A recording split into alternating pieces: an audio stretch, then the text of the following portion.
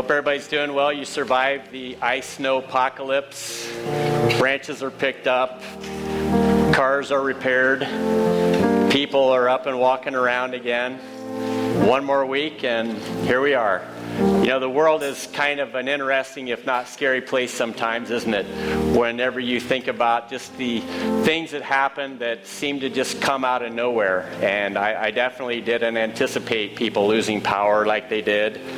I didn't anticipate having to slalom my way to work on Thursday, and maybe you had to do the same. And then you hear on a larger scale, you have wildfires in California that are the most devastating in the history of that state, with 700 people that are missing. And the heat's so intense that some of them they suspect will never be accounted for. And you look at all of those things again, just another snapshot of a day in the life in the year 2019. That's sad. 2018, and you think, wow, there's some pretty powerful forces at work in the world, aren't there? And some people would say it's just one of those moments where, you know, we just have bad things happening. And other people would say it's one of those moments where it seems like evil is coming to the surface a little bit more. And everything in between, and certainly there's a lot of confusion regarding what is happening. And at the end of the day, only the Lord knows. But for most of us, we get up and we face our own little challenges, and sometimes they become larger, like power outages. Sometimes for some people, maybe even in our church, we have friends or relatives in Northern California, and we're wondering, are they gonna show up? I mean, my dad grew up right down the road in Gridley, California, right down from where the wildfires were, and I don't know if I have family impacted by that or not. And so there are just different layers of things that happen in our lives, and they seem to be more intense than ever. And I think what it does is it causes us to ask some pretty deep questions. Like, where is God at in all of this? And what does it mean? And what can I do? And for people who follow God in the way that we do, we know the Bible gives us a lot of clarity on what it is that we see happening and how evil does have forces behind it that work against God's kingdom and against humanity. There are other people who say, I need to get involved in things more occult-like tarot cards and witchcraft and even, occultic practices and rituals in order to discover some power in my life or some ability to overcome. And I would say that those things are increasing as time goes on. I don't know if we're in the last days or not, but I think as we read the scripture that we're going to be looking at today, it'll at least help us to stay grounded in the things that we need to stay grounded in, regardless of what's happening out there, in here, or even in here. There are definitely answers. And we're going through the book of Galatians. We're in chapter 4. And it's a little heavy on theology if you're not familiar with that word. It just means some of the little bit deeper things of what the Bible is all about, but not so deep we can't understand it. And it has to do with really people trying to come to God from two different places. Now, maybe as a person who is in this church, you grew up in the church, and you had a lot of ideas about what it meant to go to church, but somewhere along the way, it either became uninteresting or somebody shut the door on you and said, you can't stay here if you carry on like that. And then there are other people who just come from a completely non-Christian background, and they're saying, how can I find my way to God because I want to know more about Him? And they've practiced or dabbled in a lot of different things, trying to find their way, and someone comes along and says, Jesus is the way, and you're intrigued and you follow that path, and sure enough, everything you're hearing is resonating with everything that you need. And it becomes very clear that what Jesus did is powerful enough that it can meet my own deepest needs. And that's what we want to present to you. But I want to back up a little bit to a time 2,000 years ago where people were just like us, asking who is God and how do I get to him. And some of them are coming from a so-called religious background, and others are coming from kind of a pagan background where they're just trying to piece it together. And as we gather in this room, I know you're probably from one or the other places. And the Apostle Paul is looking at this church that he played a pivotal role in creating. I mean, he was so stoked about their response that both Jew and Gentile alike, pagan and religious person, were saying, we've been practicing this path of trying to get to God, but there have been missing pieces that we haven't been able to put our finger on until you mentioned it. And what those missing pieces aren't ideas that help the story to be complete, but rather it's completely different. Those missing pieces are actually a person who in every way answers the question in a way that we never thought could be answered. And they were stoked. Because like so many things, you're just finding your way through life, and then all of a sudden someone or something shows up and it changes everything. And maybe you've had that experience. I was telling my daughter whenever she went to college, I said, you know, for 4 years you're going to be learning a skill. You're going to learn how to be an engineer. And I think that's wonderful. But at the end of your time at college, it's really going to become a different question. Not so much what you know anymore, but who you know. Because without the who you know, the what you know won't go anywhere. And my biggest worry was that she would get this degree and then she would come back and say, can I move back into the basement? And I realized that maybe I was just lacking a little bit of faith in the possibility that who you know person would show up. And sure enough, he did. And he invited her to work for her, and she's very happy in that workplace. And it wasn't so much that being an engineer got her there, because if she wasn't an engineer, she wouldn't have understood how to live in that environment. And once she got the job, she was able to use all those skills, but it was all based on who you know. And what the Apostle Paul is seeing is the unraveling of a church, because someone showed up, or some people showed up and said, yeah, sure, it is important to know Jesus, but there are a number of rituals and activities that you need to participate in order to do it the right way.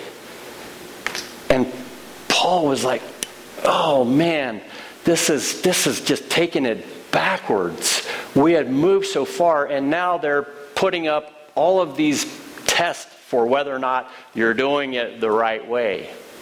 You know, we had a funeral here yesterday, and it was for a gal who was 92 years old. And what's interesting is when you go way back on the timeline of her story, and you see a critical moment happening in her life, and then you see all the people that are here because she's here, and she made a difference. At a particular moment in the timeline, she went to a church with her mother because her father had divorced her mother.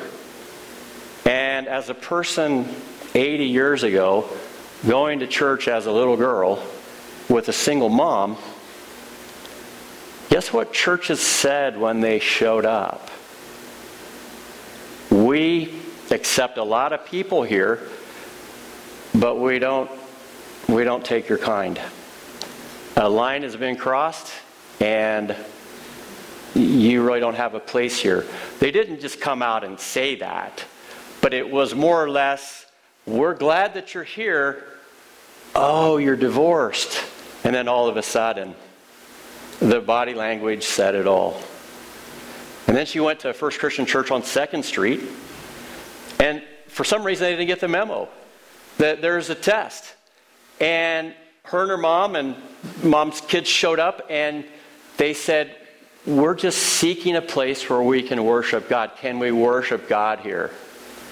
And they're like, sure, tell us about yourself. And they told them about themselves, and the church people didn't even bat an eye.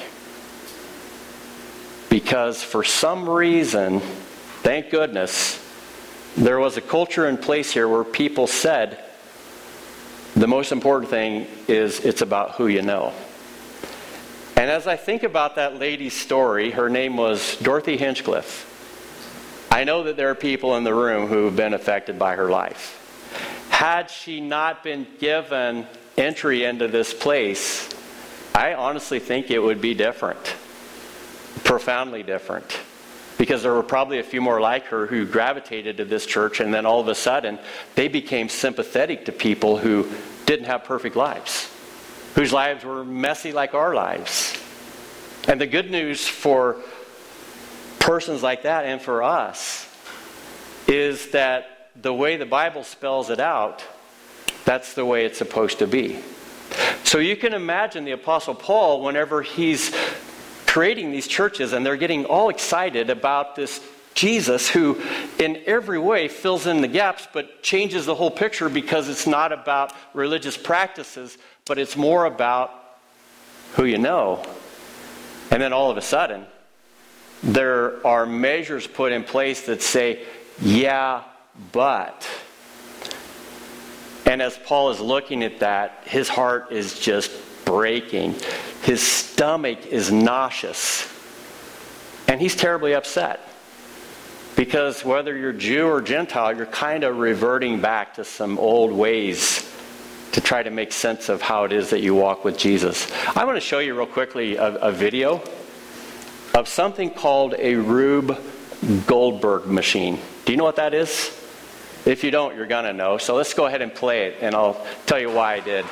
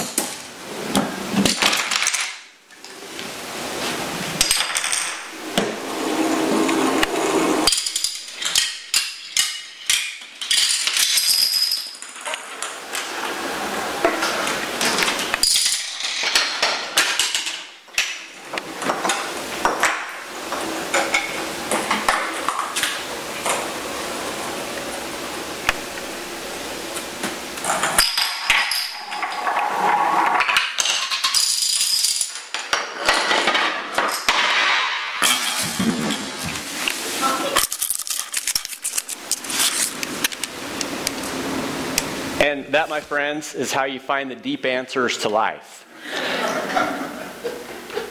And it's kind of a little bit of a parody of the things that are going on in the passage of Scripture I'm getting ready to read.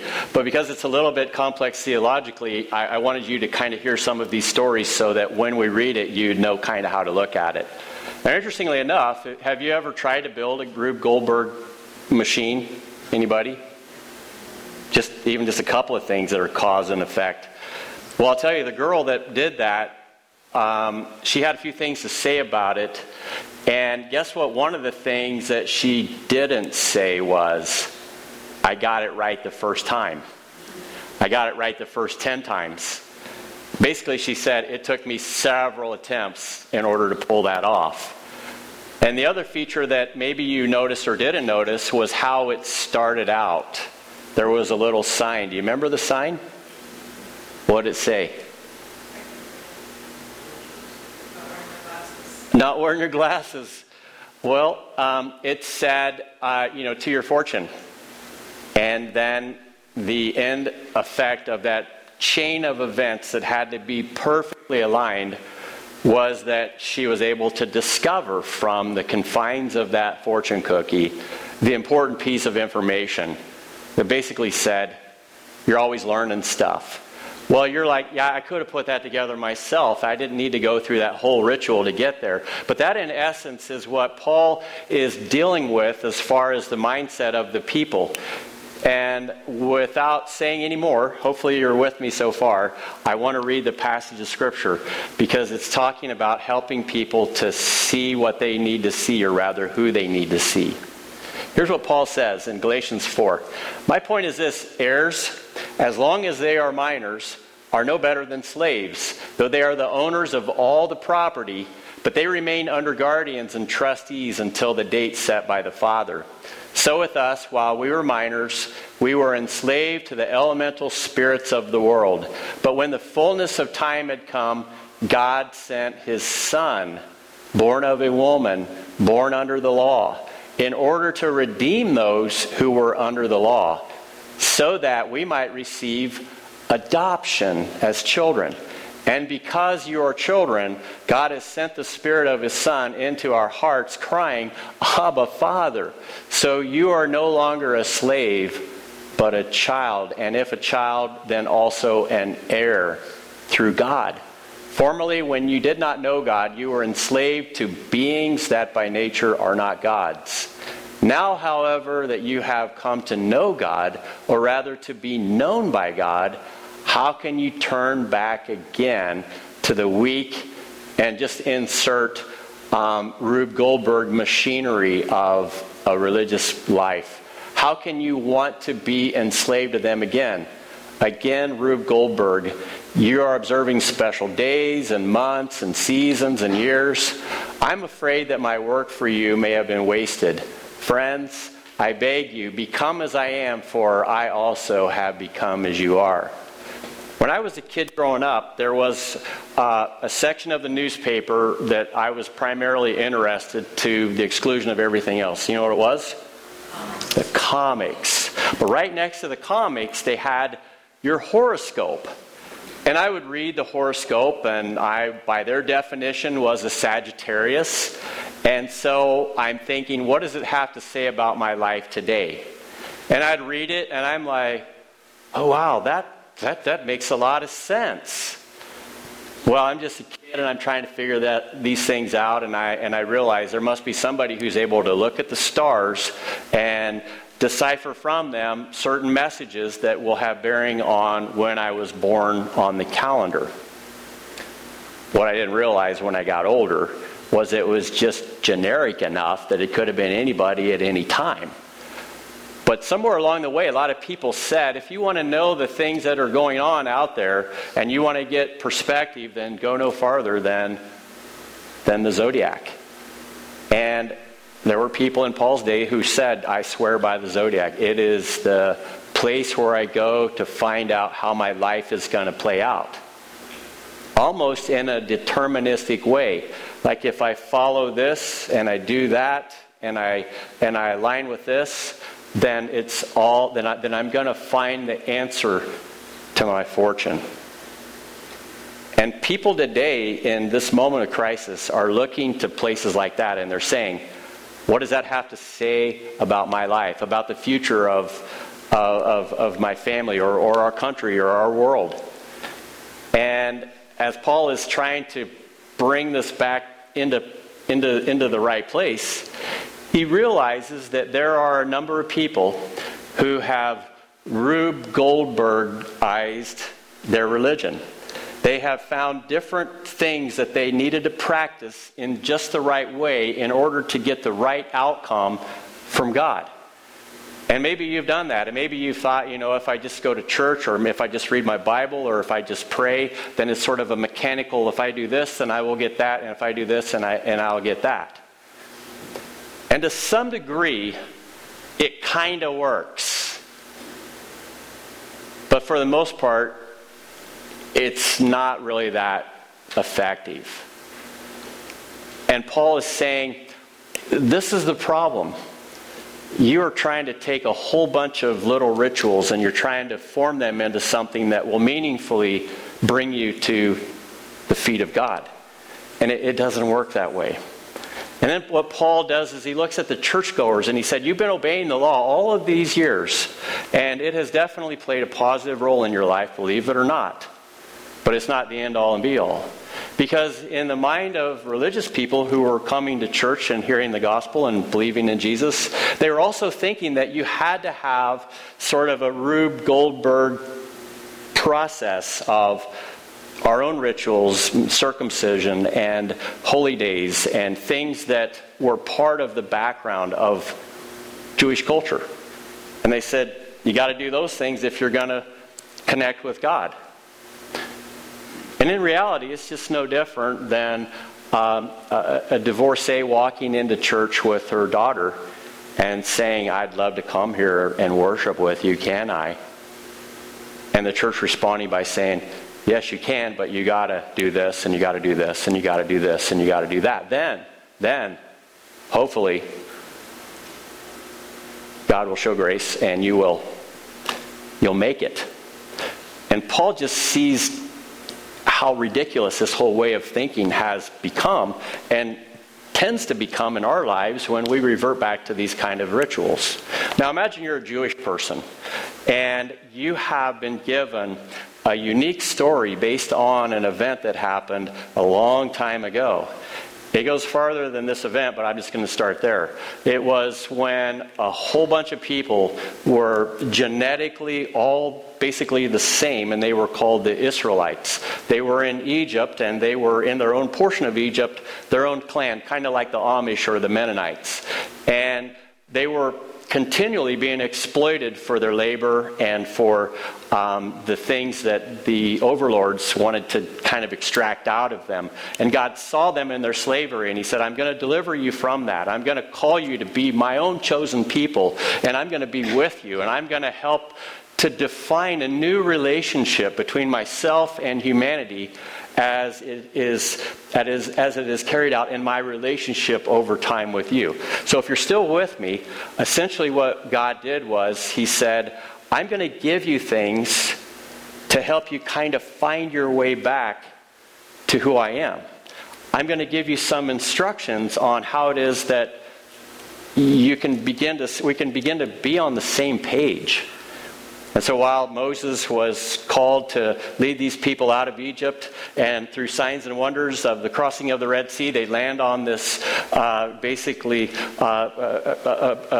an outpost that is preparing to go into the promised land. And God says, before you go, you need to kind of understand the rules of the game. And he gave the 10 Commandments and the other laws, but it wasn't so that by those laws they could become perfect before God. It was so that in their ignorance they could kind of understand what was going on as far as how things have broken down and what was good and what was bad. Out of their background, for far as they were concerned, child sacrifice was kind of a thing. As far as they were concerned, if you had a kid that wasn't matured into adulthood, then the possibility loomed that that wasn't a human being until they proved that they could add value to society. And as far as they were concerned, these things were normal. They didn't know any different. And as far as they were concerned, the God of Moses is the same God as Baal, who does require child sacrifices in order to be persuaded to show favor, which people commonly did.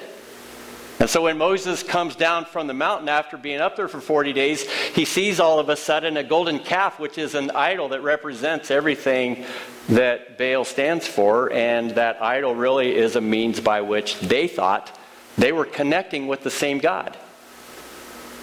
And God's saying, no, I'm giving you a new language and a new vocabulary so that you can understand that this is a different way. And so he offered to them things that had to do with life, not murdering people, good relationships and how those worked, and honoring him above all, and loving other people, and things that make a lot of sense to us but were in some ways pretty new to them. And then God goes on to say, I'm going to develop your understanding a little bit farther by showing you some things that will emerge over time that won't make a lot of sense right now, but they will make sense eventually. And one of them is we're going to build a tabernacle, and I'm going to be in that tabernacle, and it's going to be a place where you can go and find me represented. And that tabernacle is going to become a temple, and then in the temple is going to be in the center my glorious presence. And you can come to that temple, and we can find common ground to relate to each other on. And along the way, I'm not only going to give you a prophet like Moses, but I'm going to also give you a king like David who will reign on a throne forever. And so, they're checking boxes and they're seeing how this thing is unfolding, and they realize that God does have sort of a different way, but they keep wanting to it's like if you ever go to the shopping center and you get that shopping cart that just keeps going like that, it just kept wanting to go in that direction. And God's saying, no, we got to stay on this path right here. And so he offers them a prophet and a priest and a king as an image for them to lock their mind in that is centered on the God who is in the temple. And he said, that's not where we're ending, but that is where we're starting, so that you can kind of see where I'm going. Because where I'm going, it is kind of like the fortune cookie, only it's not pagan in that way. Where I'm going, it's going to take time, and it's going to take people, and it's going to take experiences. But when that moment comes, and I reveal to you the answer, you'll be ready to understand it. And so he gives prophets and priests and kings. He gives the law. He gives a temple. He gives a sacrificial lamb. He gives a wise teacher. He provides instruction through teachings and prophetic words for the moment. He gives even signs and wonders to show how he can defy the laws of physics. And then he does this. He says it's all those pieces are going to come together in a powerful way. And when that happens, you'll already kind of know the story well enough that you will see it. But the surprise is that it's not an it. It's not a thing. It's not some great teaching. It is a person. Jesus. And so Paul is going, so fast forward to Paul's moment, and he sees how all of those experiences and teachings and definitions and rituals and things are pointing to the one who, when he came, guess who on the Sermon on the Mount gave a new law? Guess who became a prophet like Moses? Guess who, in many ways, was a priest by having a conversation between God and people who are disconnected from God, and being the one who would stand in the middle of that conversation? Guess who would eventually become king, but not only king, King of Kings and Lord of Lords? Guess who would do signs and wonders? Guess who would speak as one having authority? Guess who would offer a new exodus? Only it wasn't just a physical removal from the bondage of an Egyptian captivity, but rather it is a disarming of all the powers and the principalities that were keeping your soul held back. And when people who were schooled in that storyline saw Jesus, they're like, that's it. That's what we've been missing. But you know the irony in this whole story is the religious teachers had got so busy doing church that they just started rewriting the story over this way. And they were assembling their own Rube Goldberg machine of what you could and couldn't do. So much so that when Jesus showed up, people were like, we don't do religious stuff anymore. Yeah, we believe in God, but I'll tell you what, only those Pharisees and only those Sadducees and the scribes and teachers, they're the only ones who can successfully create the Rube Goldberg machine. We gave up trying a long time ago. The God that you're talking about is completely and totally inaccessible because they've just made it too difficult to come into his presence. And Paul saw all of that stuff unfolding. And he was so caught up in this alternate story that he didn't even see it at the time. But when God opened his eyes and he saw it for the first time, it was like, oh my goodness. It's not about a teaching. It's about something more profound than that.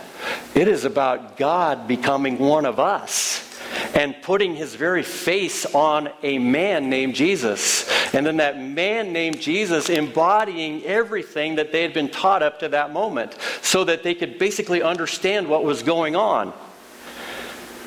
And Paul's like, man, I'm stoked about this. And there was a song that was in his head. You ever have a song in your head and you can't get rid of it? But there's a part of you saying, I don't want to get rid of it because I like this song. It's kind of energizing me. It's sort of helping me keep my pace and keep my tempo going. And it's playing in his song, playing in his head. And it's recorded in Philippians chapter 2. And I don't know how it was put to music, but it basically said, he did not consider equality with God something to be grasped, but rather humbling himself in the form of a man, he became one of us. And in the process, he even went to the place where, like all of us, he died. And then when he came back to life, God exalted him to the highest throne where he is King of Kings and Lord of Lords. And in this man who was really God was the answer. Because everything leading up to him was just schooling. It was just like you're learning. You're learning about what you need to know. Kind of like my daughter being an engineer. But there comes a point where what's critical isn't so much what you know, but who you know. And we've arrived at that place. But I think a lot of people were saying, once they kind of got a little comfortable with it, I'm not sure. That's kind of scary. It's a little overwhelming to be free. You guys remember that movie called Free Willy? Long time ago? You remember the killer whale's name? Anybody? So you weren't that into it. Okay. Well, I vaguely remember it, but I looked it up and his name was Kiko. So there you go. But why was that even a thing? Why were people concerned about freeing some ocean animals that were in an aquarium?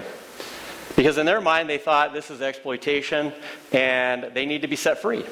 All of us need to be set free.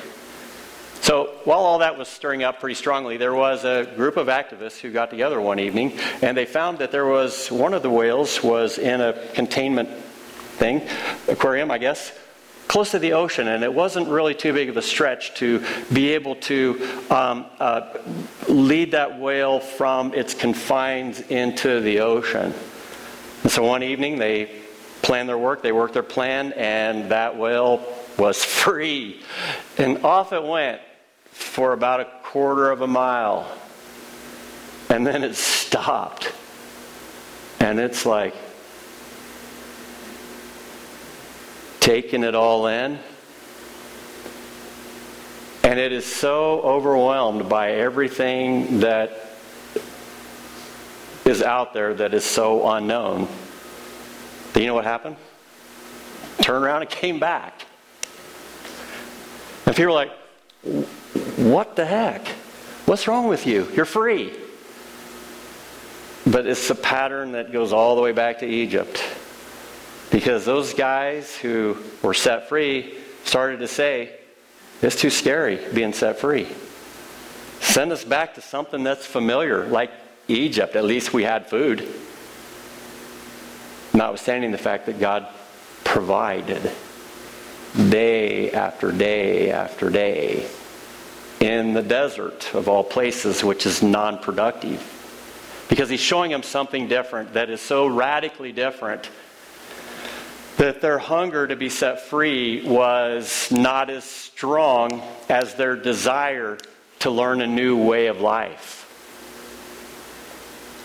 And I think a lot of people come into church and they do find that Christ sets them free. As Paul writes so later, if you are free in Christ, you are truly free indeed. But then they're like, I'm not sure what to do with that. So I got to make up some rules or something. And I do kind of get it. And for people in the church who were steeped in that religious tradition, they were starting to say, if you really want to know God, you got to go back to these rules and regulations. That was a safe place for them. And what Paul's doing is he's like, you don't understand. The whole point of that was to help you to see what you needed to see. Because until you are schooled in that tradition, you won't appreciate just how much Jesus is a prophet or a priest or a king. So it's clearly helpful, but it's not going to save you. At the end of the day, it's just information. And Paul said, what saves you is a person who has defeated the forces of evil. Did you catch that? Because the reality was, he used the word elemental spirits, which is an interesting phrase in that, and I'll just say this. There was a widespread belief that there were powers that are unseen that were controlling different regions of the world, different cultures and things like that. And it's described in Scripture, and Daniel talks about it. And these controlling spirits basically would say, Rome is my domain. The Babylonians, that's my domain. The Assyrians, that's my domain. And Paul says, they're not gods, but they're definitely created beings that have run off the reservation and are in control and leading people into not only slavery, but detestable acts of dehumanization. And Paul said, you can't go back to that stuff. That is the very thing that Jesus came to disarm. And those are forces that are at work in the world, whether you have a category for them or not, or whether you believe it or not, that are still at work in the world. And there are even people today that worship ancient deities like that, like Moloch and Baal. And we say, well, Paul said those are not gods. Technically, they're not gods in the sense that Jesus is God, but they are powerful created beings who have capacities beyond us that are restrained. However, if we choose to give them consent in our lives, trust me, they will walk in and they will give you power, but they will steal your soul. And we can't deny that. That's why what Jesus did was so much greater than anything else. And I can't underscore it enough. And what Paul basically said was those elemental spirits that the other people are sort of captive by, well, you're taking the law and kind of making it into one of those as well. And it's just a distortion of the whole process. So hopefully I'm not going too down the rabbit hole with you guys on this. Because I got to be honest with you, I think there is evil at work in the world. I think there's some dark, sinister forces at work in the world. And I think that it's hard for us to discern how and where and when they show up. Except for one thing that wasn't just a great teaching to be revealed at the end of the fortune cookie, but it was a statement by the teacher. You'll know them by their fruit. Don't listen to what they say, just pay attention to what you see happening. And when you do, you'll know what kind of spirit's at work in this thing. My advice to you, stay away from it. Because it's dark. I honestly think some of that stuff is churning back to the surface. And I'll tell you why. And I'm going to end this message, so just bear with me a second. I believe this because if you look around at this church, in 1969 this building was full. But it has been trending like this nationally the whole time. Our culture is definitely moving away from the church. But like anything, when you take the religious component out of it, something else has got to fill that void, because we are by nature designed to worship. We can't help ourselves. Something is going to be the object of our fixation. And I just want to be one of those voices saying, don't make that a something. Make that a someone. Jesus. It is probably a critical time for us to be the church and to keep him front and center and to live a life where the overlapping circles between his and ours are increasingly consistent. Because when evil comes up and it rears its head, it's looking for every opportunity to exploit you. And the last thing I want to do is be a church that says, oh, evil's exploiting you. Well, when you go and you fix that on your own, you can come back. I want to say, when you come in here, we want to help you. Because we don't want you to be taken down by its deceitful power. We want you to know the one who loves you and knows you more than words can express. Who in his own very long, somewhat convoluted way, but very intentional way, brought Jesus to our doorstep and said, he's the one. And so when Paul is looking at people going backwards, he's saying, you've made 3 steps forward and now you're looking to the horoscope again, and you're looking to the law again, and you're saying, how can I make this fit together? And the bottom line is, it doesn't. And I maybe try to be preemptive here. If evil intensifies, then hopefully we're ready. If it doesn't, then hopefully, we're stable.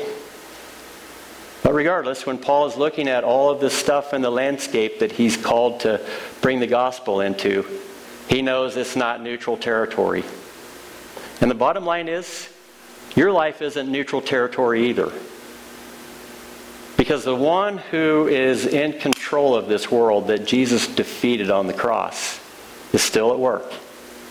And he doesn't like you.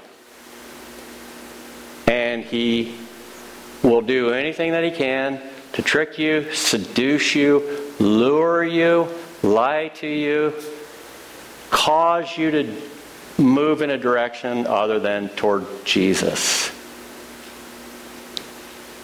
And I hope that in all the things that I've said, if that's been going on, together we can play a role in moving you back.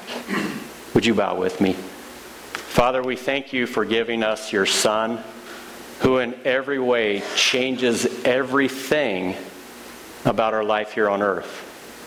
We thank you that as you show us in your word patterns that describe your character, your heart, that find their yes in Jesus. We thank you, Father, that Jesus is not an idea, but a person who is invisible, but clearly in this room through your Spirit. And we pray, Father, that you help us to stop missing the mark if we're directing our attentional gaze towards things that lead us away from you. And that we can reorient our gaze back to things that add value to who we are as human beings. And we know that begins with Jesus. And so help us, Father, together to orient our lives in such a way that Jesus is preeminent. And Lord, thank you that your kindness and your patience and your grace helps us to know your embrace for our lives through Jesus, our Lord and Savior. And we're getting ready to meet at a table, Lord, that is representative of just how much you love everyone in this room. But it is also a table that creates boundaries, covenantal boundaries, that protect us from things on the outside and give us stability and a right relationship with each other and with you for things on the inside. So as we get ready to receive the loaf and the cup, Lord, I pray, Father, that you just help everyone who takes it to remember what you did so that we could become your people, adopted into your family, have that new identity as your child, to know the worth that you've ascribed to us based on what you sacrificed and paid for us, and to sense a purpose in all of this as we see people locked down in captivity, many times content, not knowing what's out there. And I pray that we could be representatives to them of something better and something that they shouldn't be afraid of. And so help us, Father, in our mission to reflect with fidelity the person of Christ in our lives. May the blood of Christ that is represented through the loaf and the cup cleanse us where we need your grace and forgiveness from shame and guilt and things that accumulate in any given week and any given life. And thank you, Father, for always accepting us like Dorothy and her family. And I just pray this for everyone here in Jesus' name. Amen.